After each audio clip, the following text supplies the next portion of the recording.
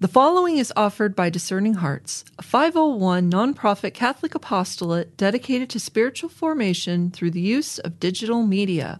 To download this selection, or to browse hundreds of other programs, or to contribute to our mission with a charitable donation, which is fully tax deductible, visit our website at discerninghearts.com. Ignatius Press and the Augustine Institute present the Formed Book Club. Catholic book lovers unpacking good books, chapter by chapter.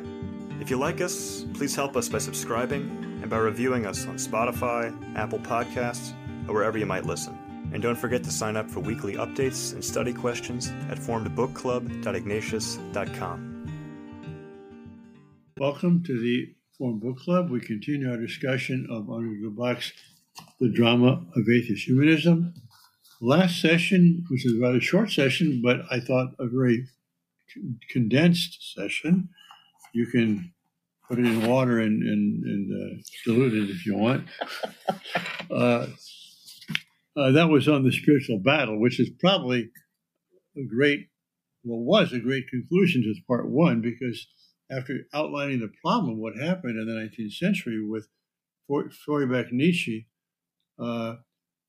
Lubach tells us that the solution is that we have to live Christianity as it really is. Mm-hmm. But now, part two, we come to someone who's, I think, probably unknown to the majority of Catholics or non-Catholics in this country, even well-educated ones, Auguste Comte, they say in France, Comte, I guess we say in English, who is probably legitimately called the father of sociology. And so part two here is Auguste Comte and Christianity. And we start with chapter 1, the meaning of Comtean atheism. Joseph? Yes, actually, if I may, I'd like to precede chapter 1 with this, I presume still written by Henri de Lubac, this sort of introductory 2 pages, which sets the scene for chapter 1. Doesn't have a title or anything, but I just found that I don't know much about Auguste Comte at all. He was a name to me, but beyond that, I had no real idea, to be honest with you. So I found this very interesting. That opening page here, he talks about the year 1842, and in 1842, Auguste Comte wrote his Cours de philosophie positive. And as you both speak French better than I do, forgive my accent. And in the same year, Feuerbach published his Das Wesen des Christentums, and my German is even worse than my French. So the point is you have these two... English is worst of all, but anyway, go ahead. At least I speak it, Father. But I'll tolerate your American. So in the same year, so these 2 seminal works of modern philosophy, and the quote here we have here by Emile Cécé, Herr Feuerbach in Berlin, like Monsieur Comte in Paris, offers Christian Europe a new God to worship, the human race.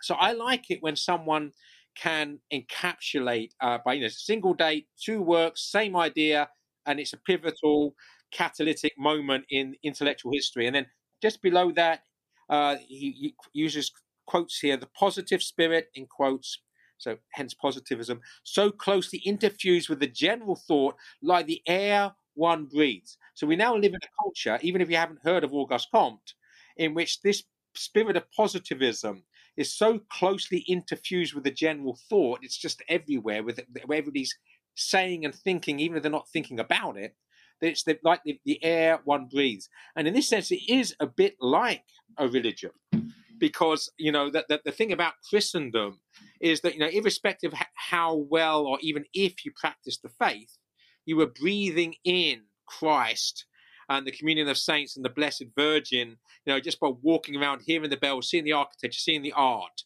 It was just part of the air that you breathed. And now we have this new religion of the God, the new God to worship, the human race, which is part of the very air that we breathe. Yes, and I think many people have heard of Feuerbach, but many more have heard of Marx, of course, Marx and Marxism. And likewise, Nietzsche is at least a name for people. Mm-hmm. And at least in principle, in the West here, we've rejected Marxism. And Nietzscheism is just sort of a historical curiosity. Whereas Comte is not well known, But in fact, it's cultism, which is what we're living through now. And on page 136 at the top, the Lubach says, positivism comes forward as one of the 3 or 4 systems that offer mankind a blueprint of a way of life claiming to answer all its needs. And we'll see in chapter 1 that Kant actually says this is a religion. It replaces religion as a new kind of religion of man. It might be, I was just saying, it might be good at this point for someone to give us a definition of what positivism is. Joseph? You want to do that, Father? Well, it's materialism. It's reductionism in the sense that the only kind of knowledge we have is positive, empirical, scientific knowledge, and anything else which has to do with the transcendent is a mirage. Vivian had an interesting description, if not definition, of positivism. Well, the way it helps me to remember is the word positive, meaning if people want certitude, they find it in the material world, what Father was saying about materialism, that everything can be understood as matter and physical causes, material causes, and these are the facts we can be positive or certain about. And everything else, all other forms of knowledge or wisdom, whether it's religion or metaphysics or philosophy, this is all now just irrelevant. And what's dangerous, why this is more dangerous, and Lubach will spell this out later, the reason why this is more dangerous is because it's not putting up a direct fight against God. God simply becomes irrelevant. So you can't, it's a lot harder now to fight against it. Like when someone's a hardcore atheist and they're trying to prove that God doesn't exist, well, you can kind of fight back and try to prove that he does. What if somebody just says, poof, God doesn't matter? Yeah, and that's the thing, is that the way this is further down the line here, but the whole idea that Comte comes up with is that metaphysics itself is an illusion, and he goes beyond atheism, in inverted commas, beyond atheism in the sense that atheism nonetheless seems to rely upon metaphysics, and that's a shaky ground because it's not a material ground, right? It's not materialistic. So the positive is, but the danger of it is that it's not indifferent to religion. You might say religion is irrelevant, but the point is, if something's not positive, it's negative, right? Which means that any ideas that are not positivist are enemies of the good and the true, as understood by positivism, which is why it very easily evolves ideologically into tyranny, as we see it does in the 20th century. Yes, good point. Yes, and what you said, Vivian, that arguing about atheism is already a mistake. Don't discuss it, because we're talking about something which is irrelevant, and the whole process by which you argue, asking why, or those things are ephemeral. Those things are not more than ephemeral. They're illusions, So let's why is a metaphysical question, right? So you just don't ask why. That's right. That's right. Anything more on this little introduction here? He sets out at the very end the 3 things he's going to do. And I love that when we all like authors who tell us ahead of time. He's going to tell us just what this Comtean atheism stands for, what attitude it engenders toward the Catholic religion, and by what transpositions it gives the positive doctrine a religious character. Those are the 3 things de Lubach now is going to explain. All right. Chapter 1, the law of the 3 states, which at the middle of that page there, he pretty much defines. And there's a lot of citations here, as always, in de Lubach. Okay. I found this on the web for pretty much... Siri thinks I'm talking to her, or him, or whatever your pronoun is. From the very nature of the human mind, Comte said, every branch of our knowledge has necessarily to pass through 3 successive theoretical states, the theological or fictitious state, yes, that's his quote, right away, theology is fiction, right? The metaphysical or abstract state and the scientific or positive state. So that kind of buttresses all of our descriptions of what positivism is. And to show you just how it has completely become the atmosphere that we breathe, we were taught this in grammar school, in public school, when we were first taught mythology. And the reason why man had myth, you see, is because he didn't have science. This is what we were taught as children, this big. We're being taught, so the realm of myth, the realm of religious faith or religious belief or the worship impetus is the result of this immature human race stage of history when they didn't know any better. They didn't have science. They didn't have what we have. And that's why they had to rely on these stories, you see. And then the metaphysical state, well, in public school system, basically that gets summed up in this horrible medieval,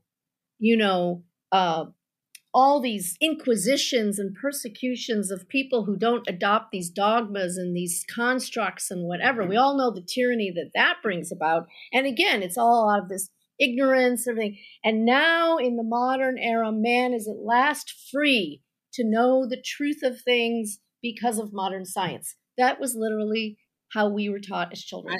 And the irony and the outrageousness of it.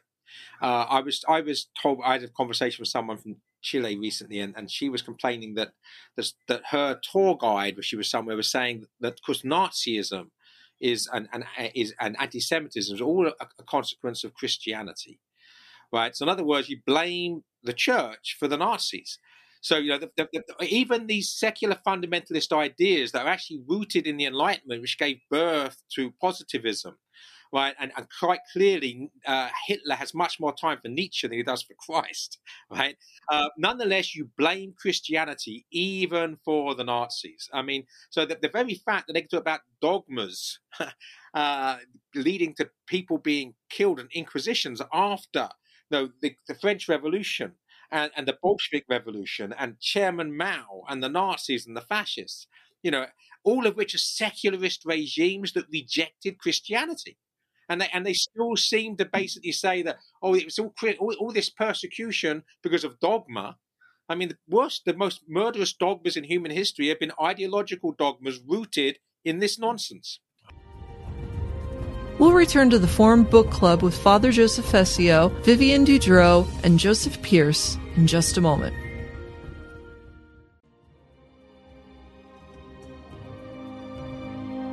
Did you know that Discerning Hearts has a free app in which you can find all your favorite Discerning Hearts programming? Father Timothy Gallagher, Dr. Anthony Lillis, Deacon James Keating, Mike Aquilina, Dr. Matthew Bunson, and so many more are found on the Discerning Hearts free app. Did you also know that you can stream Discerning Hearts programming on numerous streaming platforms such as Apple Podcasts, Google Play, iHeartRadio, Pandora, Spotify, Stitcher, TuneIn, and so many more.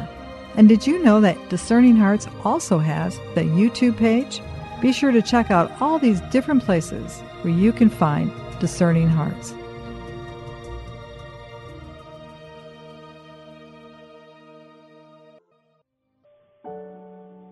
Take, Lord, and receive all my liberty, my memory, my understanding, and my entire will, all that I have and call my own.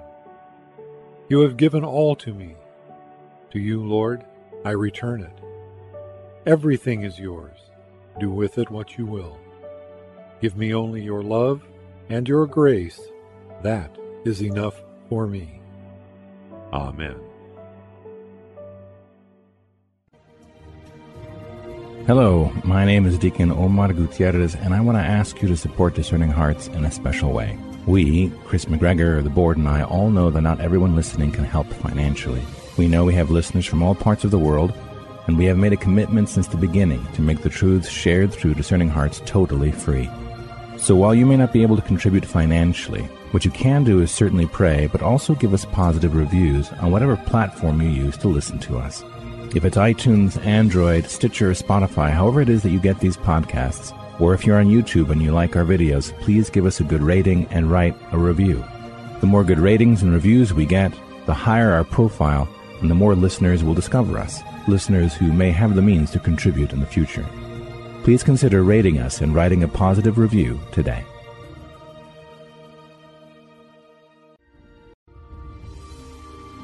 We now return to the Formed Book Club with Father Joseph Fessio, Vivian Dudro, and Joseph Pearce. About these three states, three states in history, why does this come about in the 19th century? Well, one can say it's true that we see, looking back on history, that we had fetishism and animism and so on, and that was replaced by monotheism. And then, that's not true, but we'll see later. And then reflection on that led to metaphysics, which became more abstract. And then finally, we realized it's all mental gymnastics. What's really true is what scientifically can be shown empirically. And so there's this idea of progress, right? Mm-hmm. Okay. So because we have electric lights, running water, hot showers, refrigerators, air conditioning, and cell phones. And antibiotics. All these things, we think that, well, history is just a process of getting better and better. We're more mature now. We're more intelligent. Even though if we admit that we're midgets standing on the shoulders of giants, we still say we're better off now than they were then. And it's true in a material sense. Mm-hmm. I mean, I like a hot shower. It might be better spiritually if I took cold showers, but also refrigerators. We would be eating many fewer types of food. Well, maybe that's better too. But the fact is, there's been material progress. Yes. No one can deny there's been material progress. That's right. And therefore, we think, we are better. We're more mature. We know more than our ancestors. Well, are we better spiritually than Augustine or Thomas Aquinas? No. There's no such thing as spiritual progress by which all individuals of one age are more progress than all individuals of a previous age. That doesn't happen. Yeah, I mean, I sometimes sort of see it as the triumph of magic. That in the medieval understanding of the word, you have medieval alchemy where they were trying to unleash the power of physics to allow them to live longer and to allow them to turn base metal into gold, to become very wealthy. Well, alchemy in that sense has succeeded, right? That magic has delivered more material wealth. It has allowed, on average, for us to live longer. So it's the triumph of magic. But the triumph of magic, the point is, does it actually, not even irrespective of whether it helps us get to heaven, does it make us happier? Right? I mean, are we actually happier because we have gadgets? Or are we just being distracting ourselves to death in a state of permanent agitation where none of us find any peace or serenity or silence, quietude, because we've got all these things around us all the time to keep us distracted from things that really matter? Well, if we distinguish happiness from joy, I would say that, yes, I am happier because that's one of the calls to be truly human or Christian is discernment and a certain kind of abstinence or mortification where we control temperance, basically. We control these good things. But as I say, when I go out and do some work on the vineyard, which I don't have to do because I don't have to earn my living by growing vines, but I enjoy it, and I get a good sweat up, and I come in, I take a hot shower, I put on clean clothes. I mean, how much work does it take if you had to weave a pair of underwear or a T-shirt?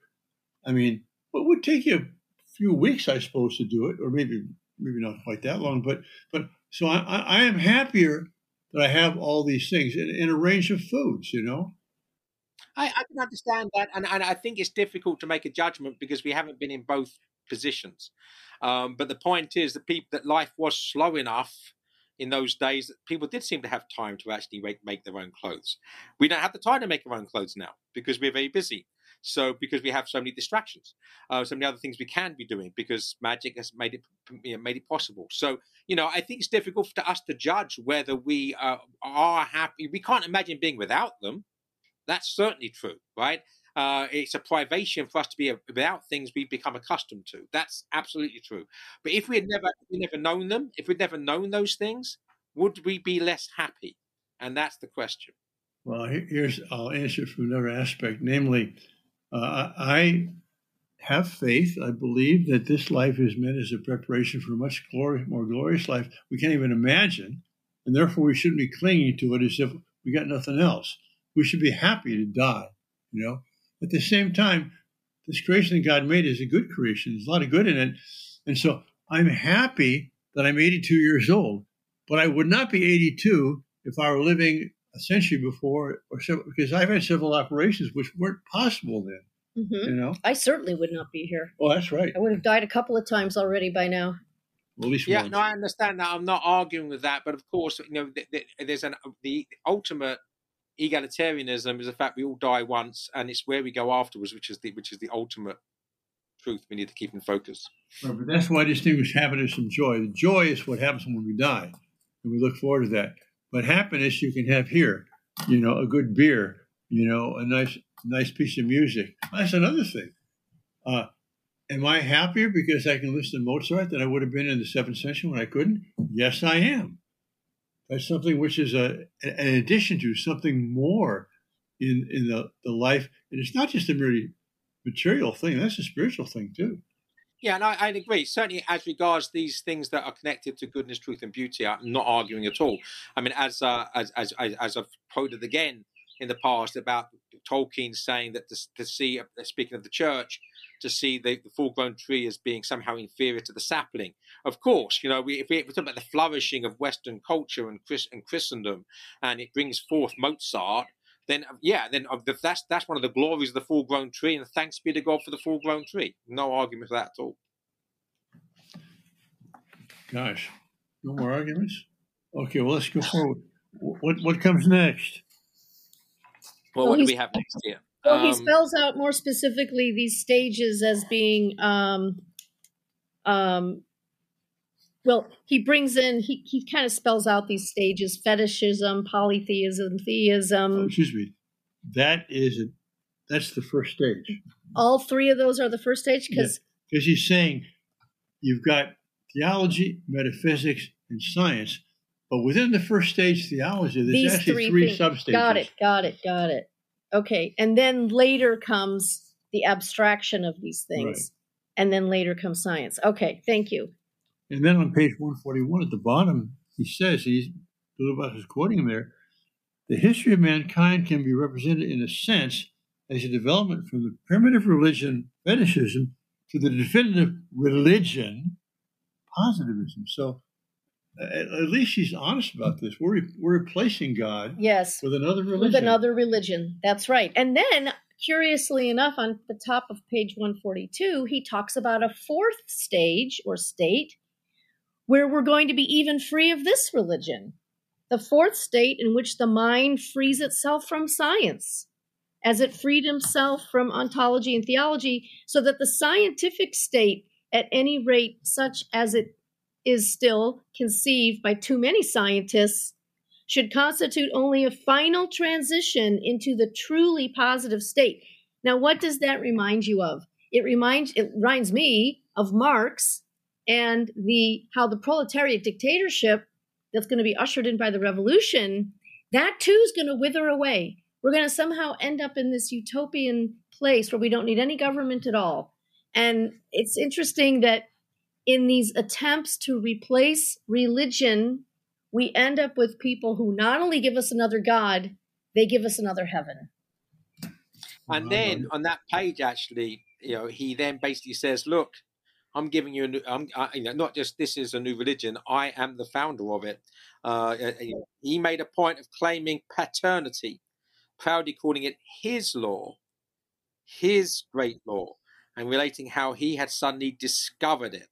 And of course, then Lubach does what he often does. He did the same thing with Nietzsche to show that actually he was that Comte was also building on other ideas before it. But the point is, what we have at the heart of this is pride.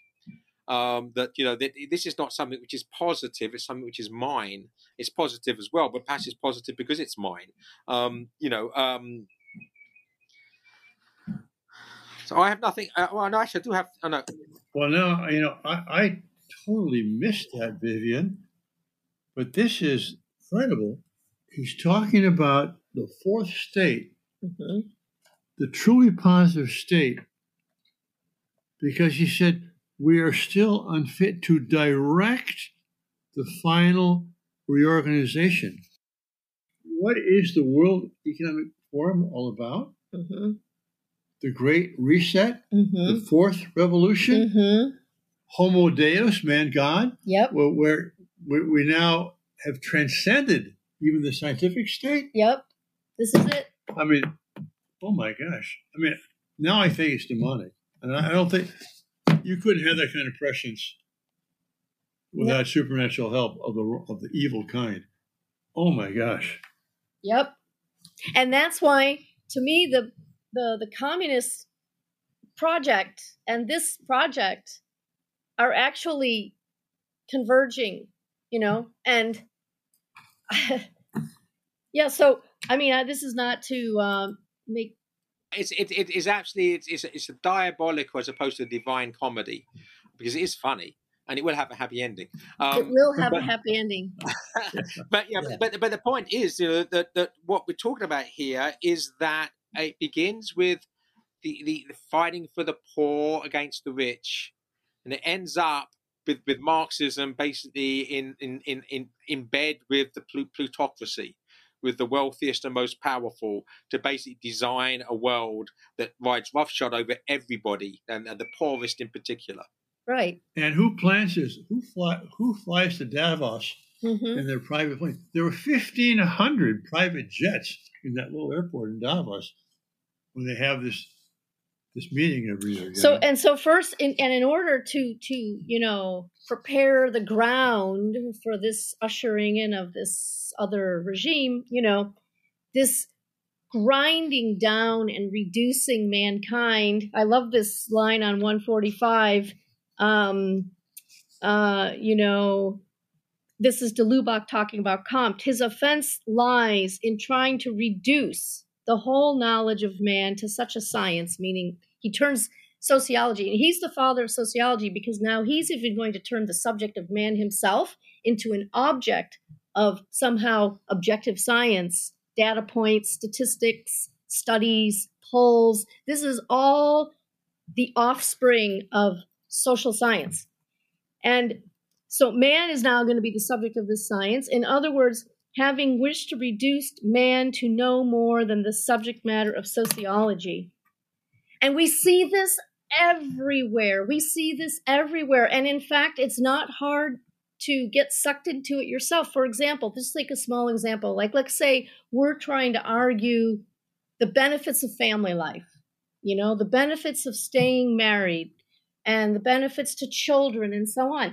And we, just as much as the next guy, will turn to some statistical study showing that the children of divorce suffer X, Y, and Z, and the couples that separate suffer from X, Y, and Z, and there's this percentage and that percentage and whatever. And we just have to be so careful that we aren't actually playing the game by their rules. Yeah, no, I agree with that. If I can go back one page, though, to page 144, this is Henri de Lubac cutting through the cant, so to speak. So that new paragraph beginning again. Is that with a K? K or C? Very good. I like that. That's the best pun we've had for weeks. Thank you. He's doing both. So the paragraph beginning again, where Comte saw three successive states is actually a case of three coexistence modes of thought. So what he has basically rearranged history, a bit like H.G. Wells' outline of history, where you put religion and all things that are from the past, right? And then we have this intermediary case of metaphysics and the age of philosophy, if you like, and then we have science. And this is progression, in temporal progression in time. Whereas, he cuts straight through that and says, no, these are three things that exist in all generations from the beginning as three separate coexistent modes of thought. They're not, one doesn't replace the other. They are things that are in communication with each other and actually informing each other and allowing us to understand each of the others because they're in communion with the other two. Mm-hmm. Let's conclude by finishing this section 1. Did anybody else have anything to say up to page 147? I've got a couple of things highlighted on page 146. Go ahead. We have time.